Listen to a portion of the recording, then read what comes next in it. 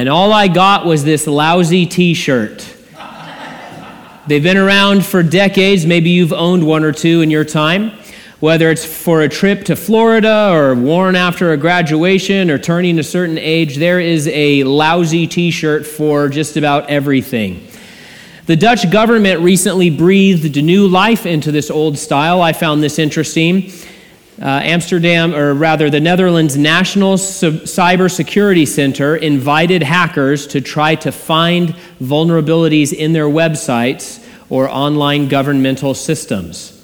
Anyone who successfully reports a vulnerability is rewarded with a black shirt which reads, "I hacked the Dutch government and all I got was this lousy t-shirt."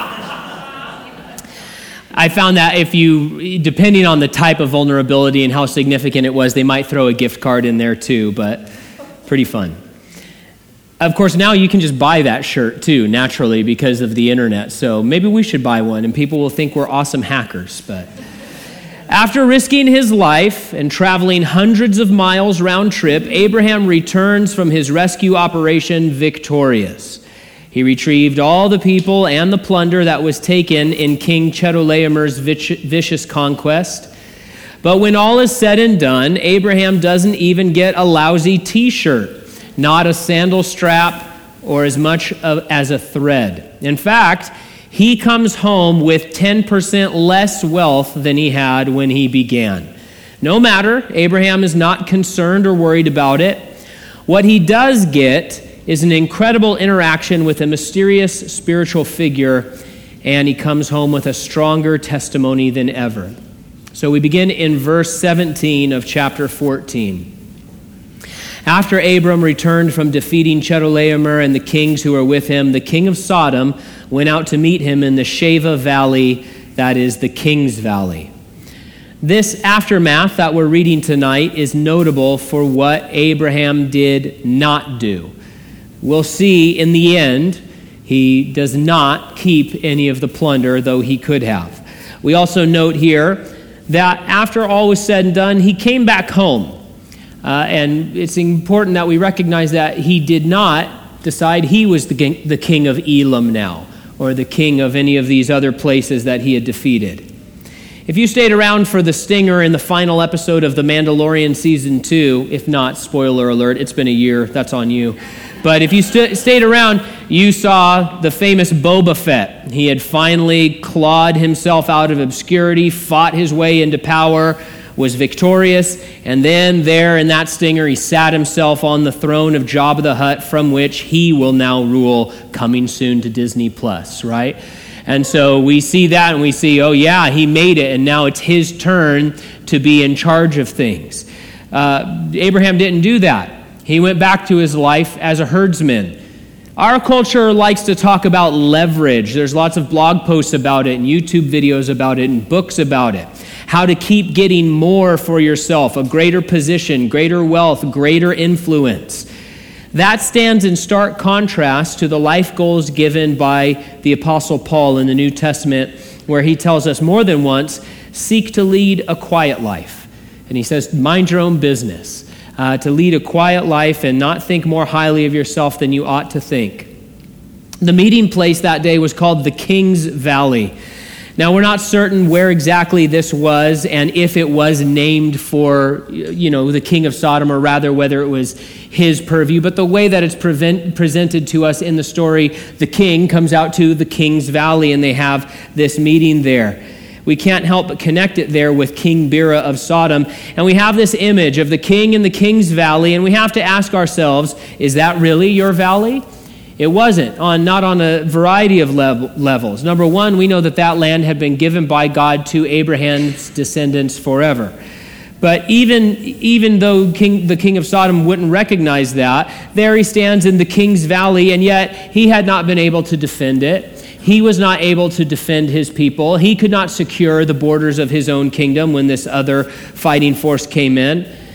And we'll find that one of the sub-themes of this passage is that all the world belongs to the Lord. He's the one in charge. It did then and it does now. The world belongs to the Lord. The earth is the Lord's and the fullness therein. Verse 18 says, Melchizedek, king of Salem, brought out bread and wine. he was a priest to God Most High. Now, read plainly, it seems that the meeting of Abraham, Melchizedek, and the king of Sodom happened simultaneously at the same time altogether. As we read, from time to time, drop into your mind the idea of King Bera watching all of this unfold. And it's an interesting perspective to see these two guys who worship the God of heaven, and he's sitting there waiting for his turn to do his weird King of Sodom thing, but he's watching this all unfold. So who was Melchizedek? For thousands of years, there have been many different opinions. His name shows up again in one of the Psalms of David, Psalm 110. And of course, there is a lengthy reference and discussion of this incident in the book of Hebrews. He also appears in many extra-biblical writings, including some found among the Dead Sea Scrolls. And I'm not saying that, those scrolls are authoritative, just that they exist. From these sources have come a wide range of theories about who we should consider Melchizedek to be. Some say he was actually Noah's son, Shem. Some say he was Noah's nephew who had been miraculously born and then taken to heaven by Michael the archangel to survive the flood and then returned to the earth for some reason. Others say he's a warrior angel, not a human at all, or that he's a member of the divine council. Some say he was Michael the archangel. Some say he was Christ himself. Believe it or not, in early church history, there was a heretical sect called the Melchizedekians, and they taught that Melchizedek was greater than Christ, and that Christ had been made in his image. One theory is that he was the Holy Spirit. There's all kinds of crazy ideas. There's really no reason to believe that he was anything other than what he plainly appears to be. And what he plainly appears to be, what we're told about him, what little we're told about him.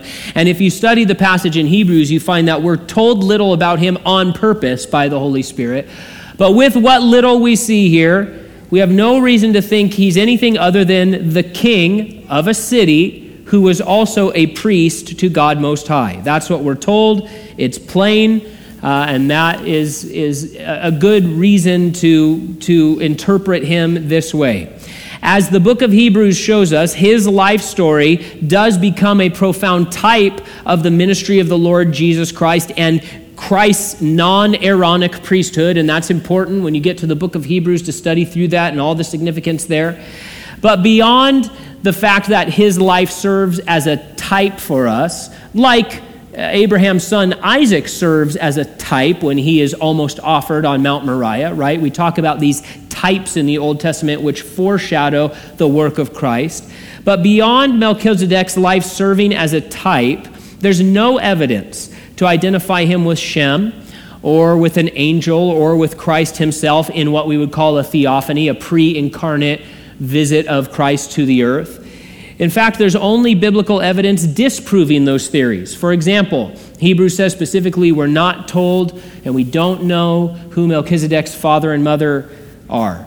So that cancels out him being Shem or being Noah's nephew. We're told in the book of Hebrews he was a man. Therefore, it cancels out the idea that he was an angel or a member of the divine council. So I don't think we need to get outlandish about it. So where was he king? We're told he was the king of Salem, which most scholars agree would later become recalled Jerusalem, right? Salem is in there, Jerusalem. So we see him as the king of Jerusalem at the time.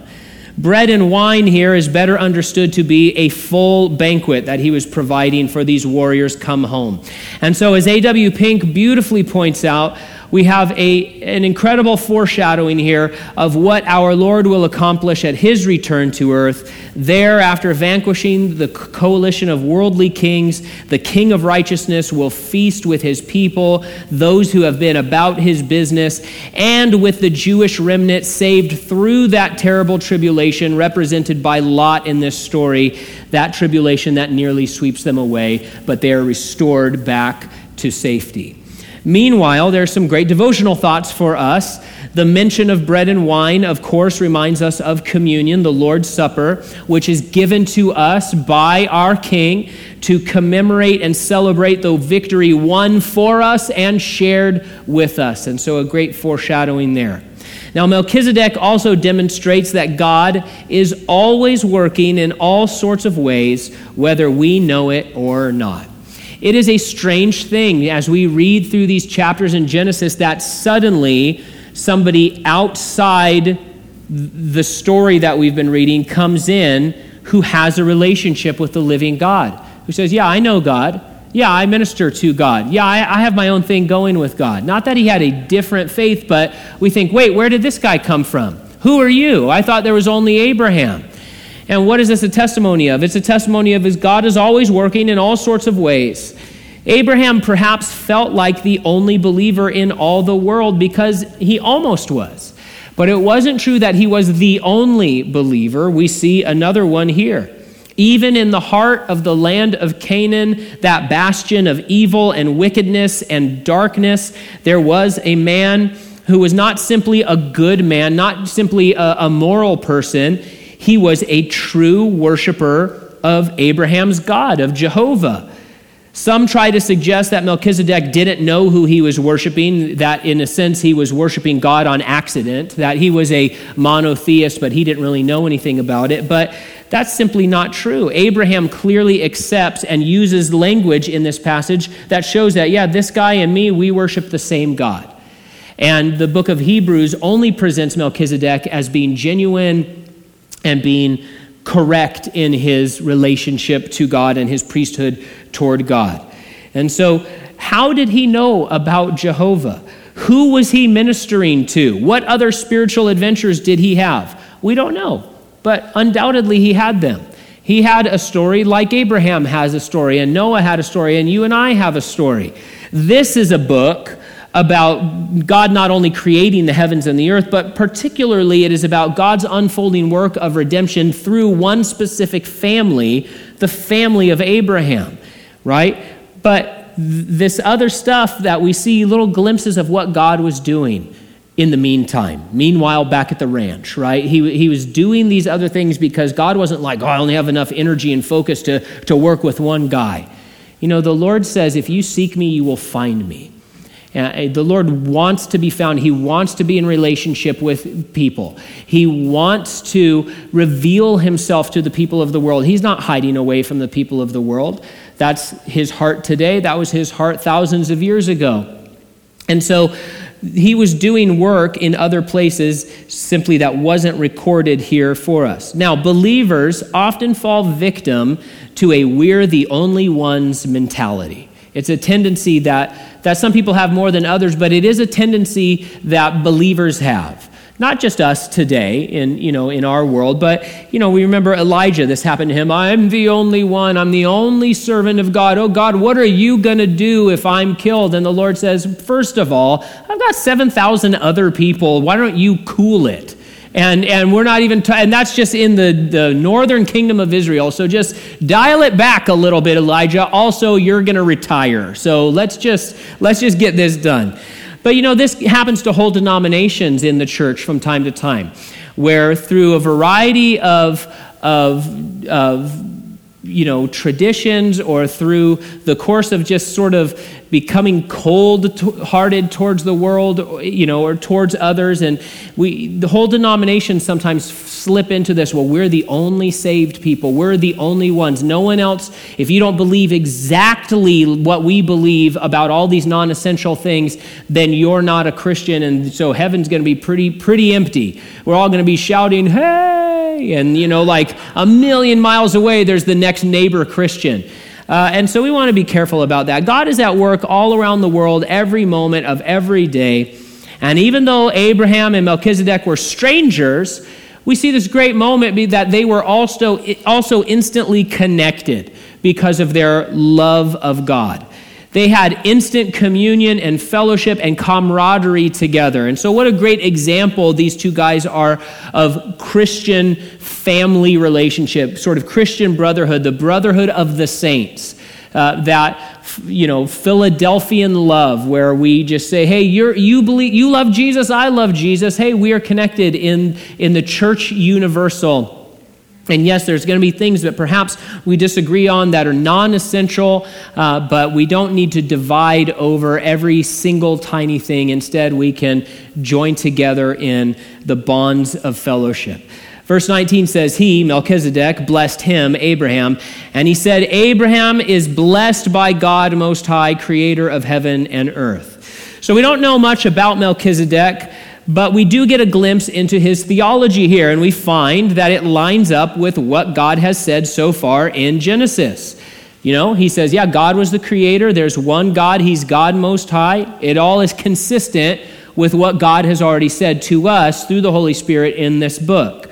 God's revelation is consistent in all times and in all places. So what does this mean for, day-to-day life? What it means is this. When a person, for example, like Joseph Smith comes along and says, hey, I have a new revelation, and it stands in stark contradiction to what everyone has heard before, but go ahead and just take my word for it. When that happens, it's not from God. It just isn't. In fact, the Apostle Paul said it didn't matter what person told you that. It didn't matter if it was an apostle himself. It didn't matter if an angel from heaven tells you another gospel. If it is not a gospel that has been previously revealed through the scripture, he says, let that person be accursed. It's a lie. You don't believe it. You don't have to give it the time of day. There is one revelation from God, and it remains consistent forever. Melchizedek affirms that there is one God, that he is the creator God, that he created this universe. On top of that, the message of Melchizedek to Abraham, toward Abraham, is in line with what God had already said to Abraham as well. He didn't say, thus saith the Lord, and give some contradictory prophecy or statement or say, I've heard from the Lord that you're going to own the land of Egypt, right? He didn't give him something that was contradictory to what God had told him. And so like Abraham, we have been blessed by God. Believers receive an everlasting blessing. I mean, we receive all kinds of blessings, but specifically we know that we receive an everlasting blessing, everlasting life in Jesus Christ. And we're told in the book of the Revelation that because of this blessing, the second death has no power over us, and as a result, we have now been called into God's priesthood. You can read about that in Revelation chapter 20. A major part of biblical priesthood is to do what Melchizedek does here, and that is he blessed somebody. He's blessing people. And that's a job that God has given us to do. The Bible says that if you're a Christian, you are now a member of God's royal priesthood. And part of biblical priesthood is to go and bless people. We bless others in the family of faith in a lot of ways, through encouragement and support and assistance and kindly affection. But also, very specifically, we are supposed to bless our enemies. Jesus talked about this multiple times. Peter and Paul also talk about it. All of those people, Jesus as our king, Peter and Paul through the inspiration of the Holy Spirit, all command us to bless those who persecute us. Not easy, not necessarily fun, but it's something that we have been commanded to do as priests of the Most High God. Now there's an important shade to all of this. Melchizedek was a priest to the Most High God, but Abraham did not have to go through him in order to have a relationship with God, right? Abraham already had a relationship with God. That didn't mean he didn't mean he put his hand in the face of Melchizedek and said, "Get away from me. I don't need to hear about your priesthood." I mean, they have this wonderful interaction together in this time where they're effectively, it's like something like what we would call a church service almost, right? Where they're having this time together and this godly oriented conversation together. But Abraham did not have to go through this priest in order to have a relationship with God.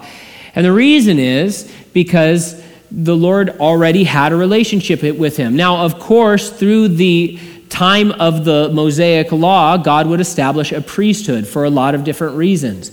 But now all of that is finished and fulfilled. The veil has been torn. And now for us as Christians in what we call the dispensation of grace or the New Testament era, For the same reason that you don't bring rams and bulls and lambs to church, you also do not go through a priest in order to have a relationship with God. You don't. Not a priest, not a pastor, not a program. You have unrestricted access to the throne room of God, because there is now one mediator between God and mankind, and that is the man Christ Jesus. That's what the Bible says. And so the idea that any believer or any person who wants to, become a Christian, the idea that they have to go through a priest or go through a pastor in order to gain access to God is not biblical. It's just not. Now, at the same time, we function as priests, not saying that, I stand between God and people, and that if they don't come through me, they can't know God, but that we represent God to people, and we bring people to God, and we bless them, and we help explain things to them, and we do all of these different functions that we see priests doing in the Bible, but people don't come through you to access God. You can show them the way. You can preach the gospel to them. You can explain to them the truth that has been revealed in the Scripture. But you don't have to go to a priest to have your sins forgiven. You don't have to go to a priest to receive the truth of God. You don't have to go to a pastor to get access to God. He has thrown his home and his temple wide open to anyone who will come in and sup with him. I think we're all on board with that. Verse 20. And blessed be God Most High, who has handed over your enemies to you, and Abram gave him a tenth of everything. Though Melchizedek had not been involved in this fight, he knew all about the battle Abraham had fought. God is mindful of all your struggles and all of your difficulties. He has not forgotten them. He has not forgotten you. So we kind of look at this and we say, how does he know about any of this? He wasn't involved, and we don't know. We don't know if he had a word of knowledge or we don't know how the mechanics of this worked. But what do we see? We see this representative of God who is a type of the kind of priesthood that Jesus Christ has for us. He already knew about what the Lord was doing in that life and all that was going on and all that had been accomplished. And we're going to see he spoke prophetically as well what was still yet to come. And so God has not forgotten you. He knows about your difficulties. He is mindful of your struggles. We can trust him in those things. Now here, famously, Abraham gives a tenth or a tithe. That's where that word comes from, a tenth. A tithe of everything to God through Melchizedek. So first off, what did he give? From what pile did he give? Some say it was 10% of the battle plunder. Some say it was 10% of his own goods and none of the plunder. Others say it was 10% of his own stuff and the spoils of war. What would we do if people just agreed on things? I don't know, but we can't be sure. But given Abraham's attitude in this section, I think we're safe to say that, I find it hard to believe that he was only giving to God what he had just gained a few days or a day before. Don't get me wrong, he was entitled to those spoils of war, absolutely. But I'm sure his mentality at the time was like that of King David so many centuries later, who said, I will not offer to God that which costs me nothing. Right? So we're not sure exactly. I tend to think, because it says there, Abraham gave him a tenth of everything. I tend to think he gave him a tenth of his own goods and a tenth of the battle goods as well, which would have been super fun with the king of Sodom standing right there. But so what about tithing? Is it something that every Christian must do to be a good Christian? Is it something that we should all strive for? Some folks point to this passage and say that since this predates the Mosaic law, therefore the tithe should apply to believers of every age. Others point to the law itself and say that Christians in the dispensation of grace are obligated to continue the tithe like the Israelites were. By the way, if you base your view on the tithe from the Mosaic law, you do have a little bit of a problem, like every time you do if you base Christian behavior on the law. But here's specifically for this, because when you add everything up, There were certain tithes you gave all the time, certain tithes you gave every 3 years. You had those years of Jubilee and everything. And people smarter than me have added things up. And actually, the Israelites ended up giving about 23% of their income, not 10%. So the next time somebody says, the law says you have to give 10%, therefore all Christians have to give a tithe, you say, oh, so you give 23% of your income? Maybe they do. But before setting a number and dealing with this issue, the more important question to ask, or the more basic question to ask is, does God care about what we do with our finances, and does he want us to give charitably of our money and our goods and our possessions? Now, when we ask that more basic question, the answer to that is a very clear yes. Yes, he does. In fact, Jesus grouped giving financially, he grouped those in with prayer and fasting in his Sermon on the Mount. And he also said that by giving of our earthly wealth, we are able to store up treasures in heaven. Said a lot of things about giving. In the New Testament, when the Lord or the apostles talked about giving and what that means, it is connected with and categorized with 3 things, really: helping the needy and the less fortunate, supporting ministers of the gospel, and the work of the church. We see that in the book of Acts. So then the question is, okay, the Lord clearly wants me to be generous towards those in need and towards his work. And so, if that's true, then what's the number? How much should you give? Do I have to tithe? Should every Christian be doing the same thing? What's the standard? And this is the great answer for that. That's none of my business. It's none of my business. It's just not. And what the person sitting next to you gives, unless it's your spouse, which I guess most of you did, what the person sitting 2 rows in front of you gives is also none of your business. It just isn't. This is something that you need to be led by God in how to give. Not just the numeric amount, but also in where to give. We live in such an incredible time, unlike any other time in church history, where from the comfort of our own homes, we can pay to dig a well in India, feed a child in Haiti, send a Bible to a soldier overseas, provide relief for tornado victims in Kentucky, and we could do all that in the same day if we want to. And we can do it by just doing this, right? Just clicking buttons. I mean, we can give jackets to the cold people in our town. We can send money to the Crossroads Pregnancy Center here in town, which they pool together so that they can do things like teach people how to be godly parents and minister to women after an abortion, or provide pregnancy tests free of charge, and all sorts of different things. You can give to this church, which helps us do things like pay staff and keep the lights on and have events and buy Bibles and make podcasts and provide a place where the gospel is preached week by week and year by year, right? There are too many opportunities for you to give. Right? There are too many good, genuine opportunities that if you gave 100% of everything you made, there would still be a myriad of opportunities of good work that is happening in the name of Jesus that you would never get to, right? So because of that means all the more you need to be led by God the Holy Spirit as to how you're going to give. You need to determine if you're one of the people who has the gift of giving. You read that in the New Testament, talking about spiritual gifts. Some people were told to have the gift of giving. That doesn't mean that the rest of us don't have to give, or if that only those people give. Everyone is meant, we see, every Christian is meant to be charitable and generous. But you have to figure out, do I have the gift of giving?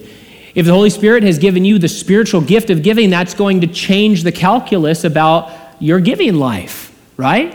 In the same way that I'm sure most of the people in the room here, you know people who have a true gift of evangelism.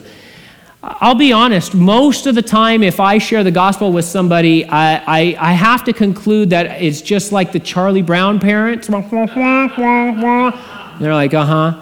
And then I'm with some of the other people, at our church sometimes, and they're like, hey, bro, you want to know about Jesus? I want to get saved. And they're like crying, and I'm like, where was this guy 5 seconds ago? And it's because they have the gift of evangelism.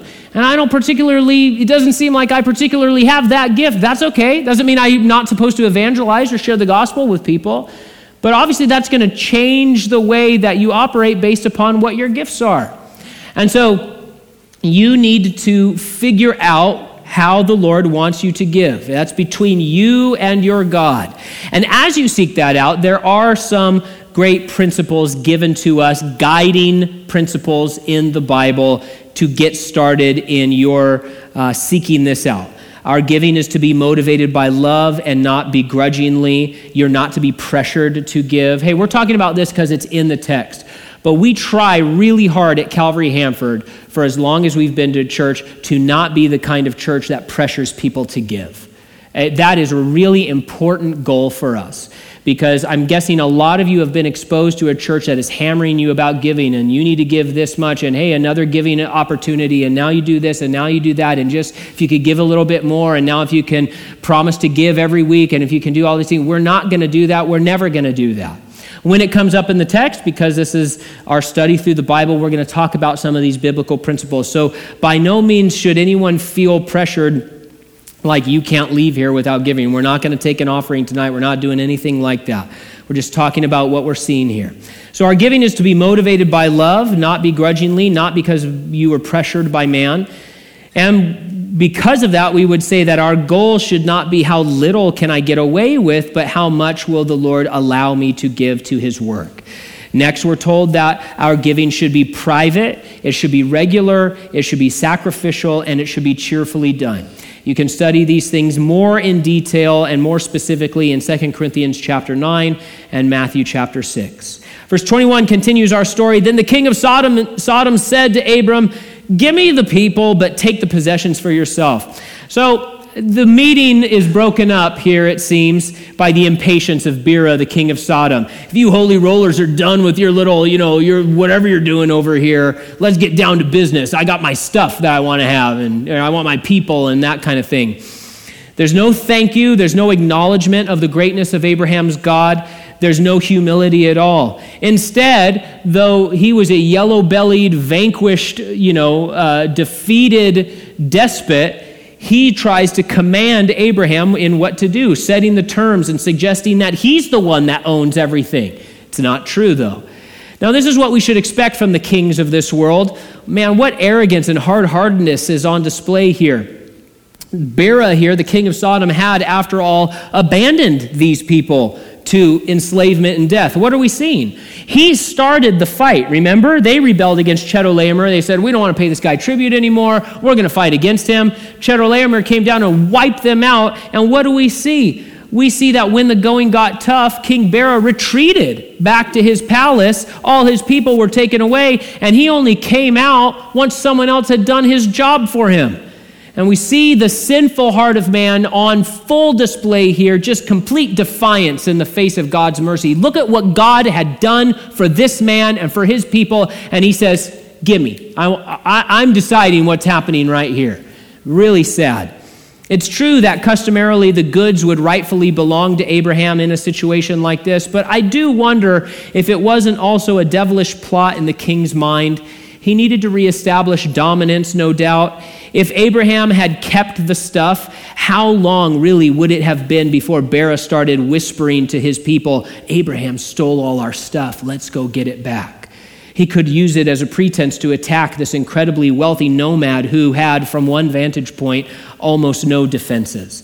So we're not sure what his motivation is, but it's interesting to think about.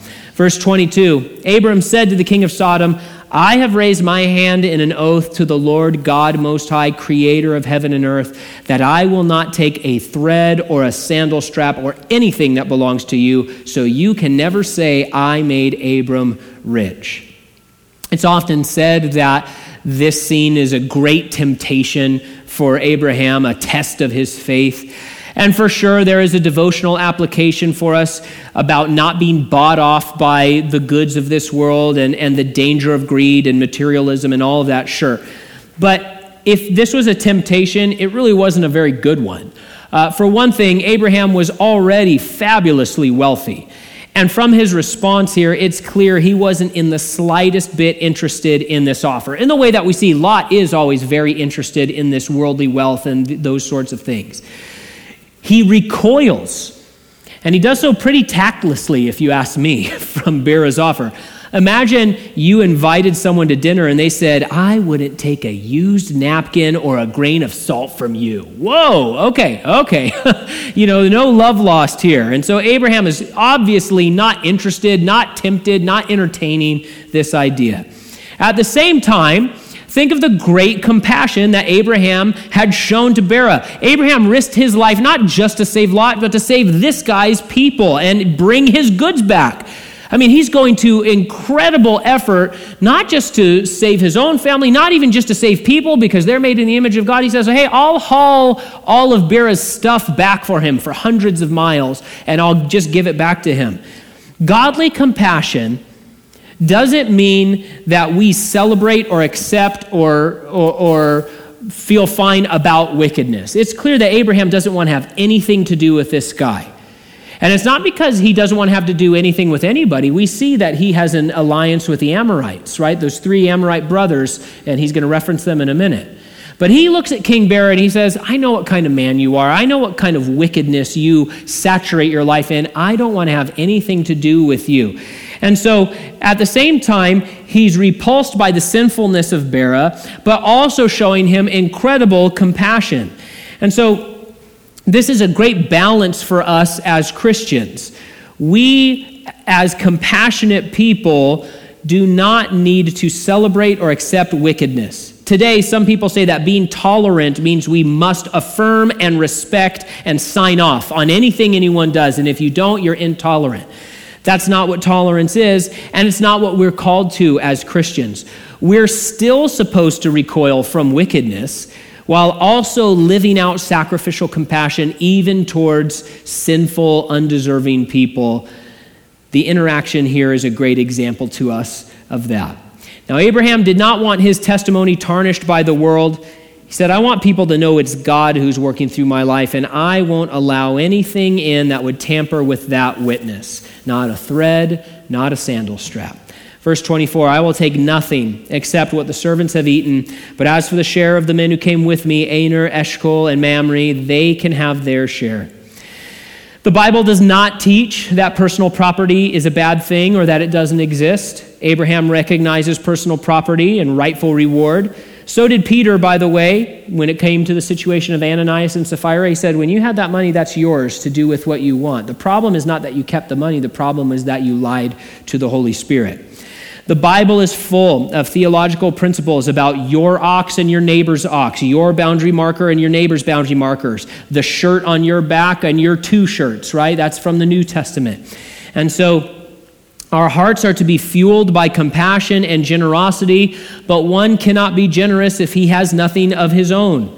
And we notice here that Abraham had a conviction about this particular pile of material wealth, but he did not force his allies to obey his personal conviction about it. He says, listen, these other guys have a rightful claim to be rewarded for their efforts. I'm not forcing on them my conviction that I don't want any of this stuff.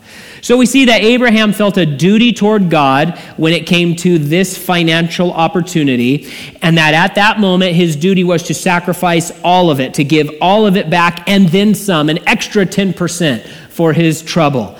But it was his duty, and everyone else had to decide on their own, and that's true for you and me as well. Serving God is meant to cost us something. No, there's no Christian life that it costs nothing. Right now, the price has been paid by Jesus Christ to win our salvation, but to follow Christ costs something. Jesus has always been upfront about that, not just to his disciples, but to us as well. And so it's meant to cost you something. Through this saga, we've seen Abraham, the cost that he paid. He gave of his love, his strength, his effort, his time, his money, his patience. He gave in worship. He gave in humility. And he navigated all of this by being led by the Holy Spirit. And that's our calling too as believers. Abraham said he had made an oath to the Lord and he was going to follow through on it. And we as Christians have sworn ourselves in solemn devotion to follow God and to serve him and to be about his business as his priestly representatives to this world. We get much more than a lousy t-shirt out of the deal. And so there's no need for us to be tight-fisted or greedy on this side of heaven.